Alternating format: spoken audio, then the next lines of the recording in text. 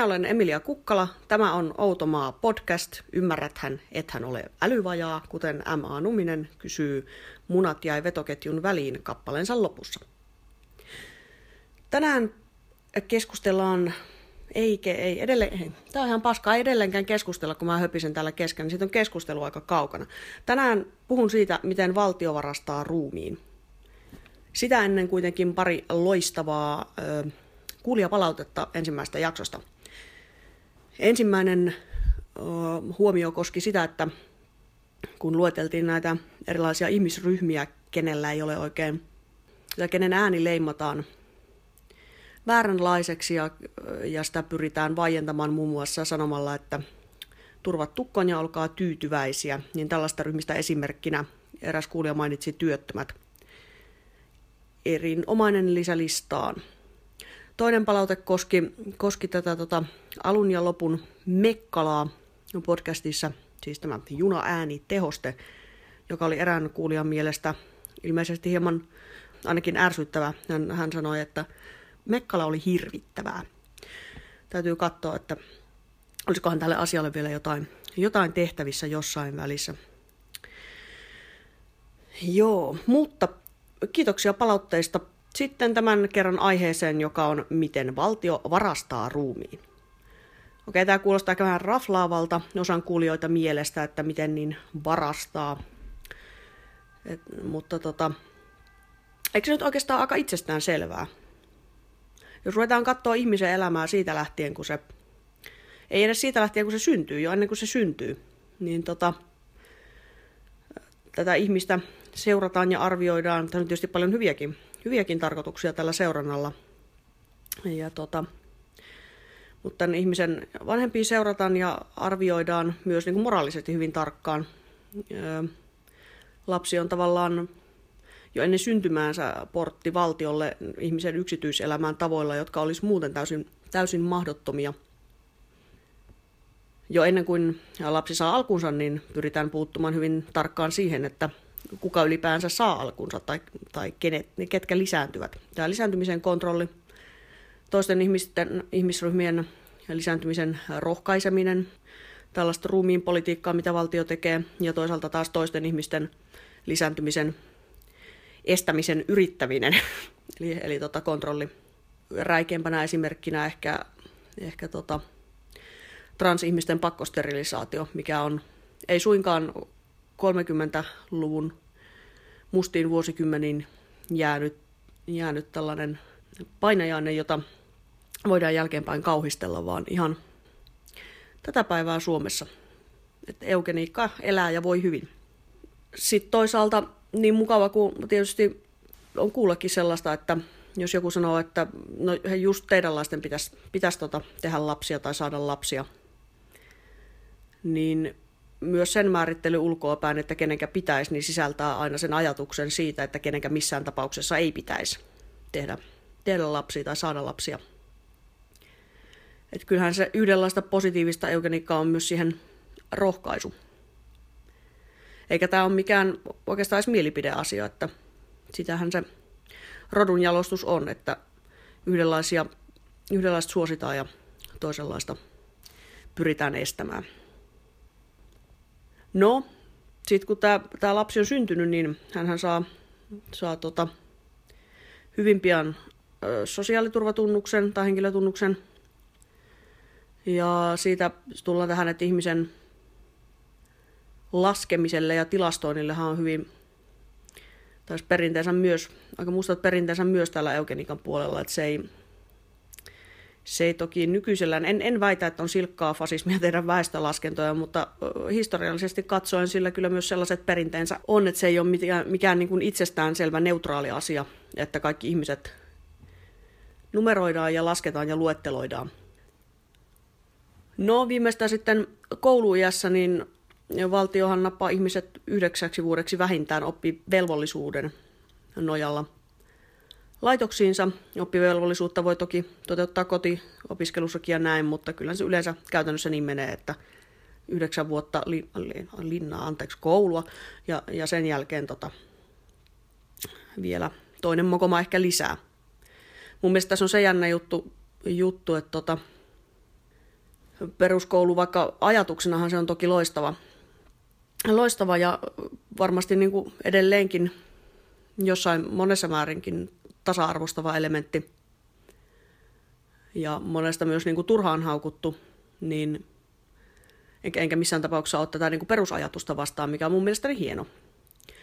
Mutta käytännössähän siinä on tosi isoja ongelmia, mistä yhtään niin kuin vähäisin ei ole kouluväkivalta, joka on kuitenkin vuosikymmeniä ollut aivan niin kuin valtavan iso ilmiö, josta todella monet ihmiset joutuu kärsimään.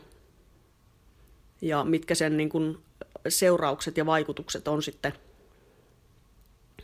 laajemminkin, ei pelkästään sille yksilölle, mitkä ne voi olla aivan karmeat ja onkin, ja traagiset, niin myös niin kuin yhteiskunnalle ja kaikille, ketä se millään tapaa koskettaa.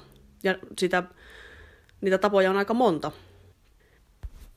Et mun mielestä tämä on jo yksin semmoinen niin iso syy.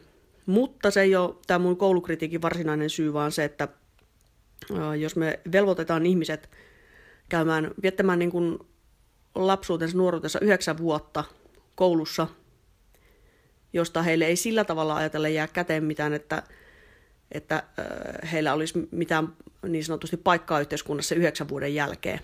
Niin mun mielestä on vähän silleen nihkeetä, että 9 vuotta on pakko käydä jotain, mistä sulla ei tavallaan jää käteen niin kuin mitään.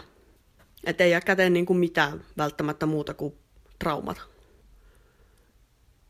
Myöhemmin elämässä oli sitten työelämässä tai ulkopuolella tai siinä välillä tai molempia muodossa tai toisessa, niin kuin suuri osa ihmisistä, niin valtiolla on aika paljon tapoja kontrolloida sun ruumista sillä tavalla, että missä se sun ruumis on ja mitä se tekee koko 24 tuntia vuorokaudessa, 7 päivää viikossa. Sen kautta, että ihan niin kuin voidaan viedä perustavinta laatuakin olevat tällaiset perustarpeet tai edellytykset niin kuin ihmisarvoiseen elämään.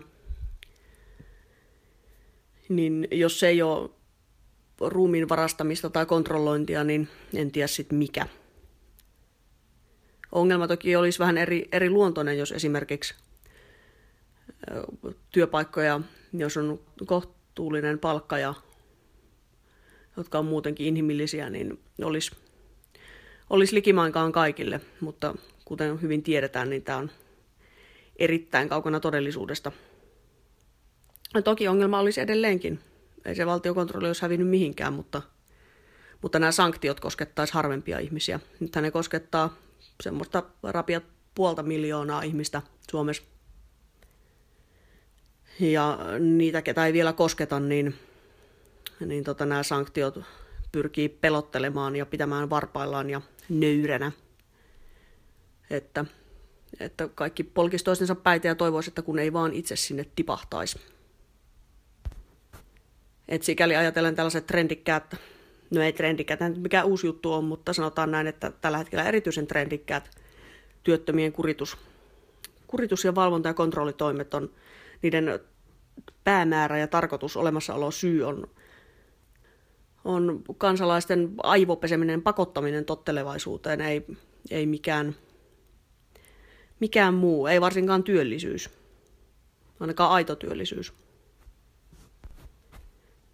Ja sikälikin ajatellen on ihan sama, että haluaako yksittäinen työtön edes tehdä töitä, yrittääkö se tehdä kaikkensa, että se saa töitä vai yrittääkö se tehdä kaikkensa, että se joudut töihin, koska lopputulos on joka tapauksessa sama. Sama kuin tämmöisiä säällisiä työpaikkoja on paljon vähemmän kuin työttömiä. Ja valtiollehan ei ole, ainakaan työnantajille ei ole työttömien valtaisa reservi mikään ongelma, että silloin pystytään pitämään palkat alhaisina ja jengi nöyränä. Sekä vietyä läpi tällaisia oikeistolle mieluisia poliittisia uudistuksia. Tämä on tätä ihanaa orwellilaista uuskieltä taas, että tällainen paluu keskiajalle on uudistus. Jos nämä aktivoinnista ja osallistamisesta ja muusta paskaa jauhavat olisi rehellisiä, niin ne sanoisi, että tarkoitus on pelotevaikutus eikä mikään muu. Mutta kun ne on paskahousuja, niin ne puhuu osallistamisesta ja aktivoinnista ja sillain. No nämä on tällaisia ruumiin varastamisen tapoja, jotka koskee oikeastaan, voidaan sanoa, kaikkia ihmisiä. Sitten jos ruvetaan etsiä oikein räikeitä esimerkkejä, niin yksi kaikkein räikeimmistä on asevelvollisuus. Se koskee noin puolta kaikista ihmisistä, että Suomessa siis. Että jos sut voidaan niin kun pelkästään sun sukupuolen, ja tietysti sen iän, mikä silloin sattuu olemaan, mutta niin kuin ensisijaisesti sukupuolen perusteella pakottaa kouluttautumaan, ja mahdollisesti niin kuin, ei vain kouluttautumaan, vaan ihan oikeastikin niin tappajaksi ja kuolemaan niin kuin valtion puolesta, valtiointressien puolesta. Niin jos tämä ei täytä ruumiin varastamisen kriteerejä, niin mikä sitten? Sä oot palkattomassa pakkotyössä valtiolla oppiaksesi kuoleen sen puolesta ja tappaan sen puolesta, niin hyvän osan sun nuoruusaikaa, niin ei helvetti. Ja sitten kun näitä ääriesimerkkejä katsotaan, niin kyllähän nyt vankila on myös yksi sellainen, että jos se ei ole ruumiin varastamista, niin en sitten tiedä mikä on. Sen merkitys on tietysti vähän erilainen. Joiltain osin se on puhtaasti moralistisia tarkoituksia varten luotu systeemi. Järjettömän kallis rahahan siinä ei säästä kukaan. No, kaikkeen tähän mun esittämään ruumiin ryöstökritiikkiin voisi tietysti vastata sillä tavalla, ja varmaan moni miettiikin, että mutta valtiohan antaa meille niin paljon hyvää, että sillä on ihan oikeus sitten vaatia jotain vastineeksi, niin ei helvetti, kuunnelkaa nyt itteenne minkälaista niinku puhetta, minkälaisia ajatuksia, että valtio siis niinku instituutio, byrokraattinen instituutio, militaristinen instituutio, niinku omistaisi meidät, niinku ihmiset, joilla on yksi ainut, oletettavasti yksi ainut elämä elettävänä. Niin, että me oltaisiin jotenkin niinku velkaa tällaiselle instituutiolle. Niin, vittu mitä paskaa.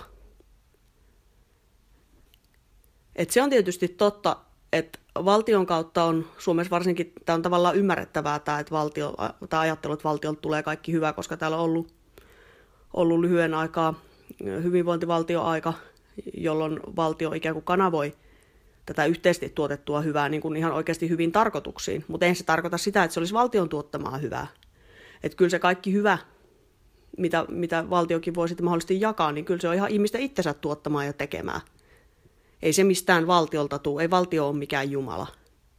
Sen enempää kuin jumalakaan. Vai oliko se Hobbes itse asiassa, kun sanoi, että valtio on sekulaari jumala? Siitäkin on kuitenkin jo muutamaa 100 vuotta. Niin mulla olisi tällainen pieni vetoomus kaikille kanssaihmisille, että jos lakattaisi suhtautumasta valtioon niin kuin se olisi jumala.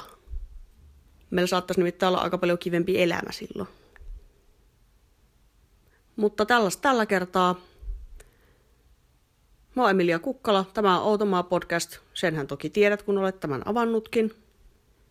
Kiitos ajastasi ja mielenkiinnostasi. Ensi kerralla puhutaan sitten ehkä siitä kouluväkivallasta, kun se tuli nyt tässäkin esille. Moi!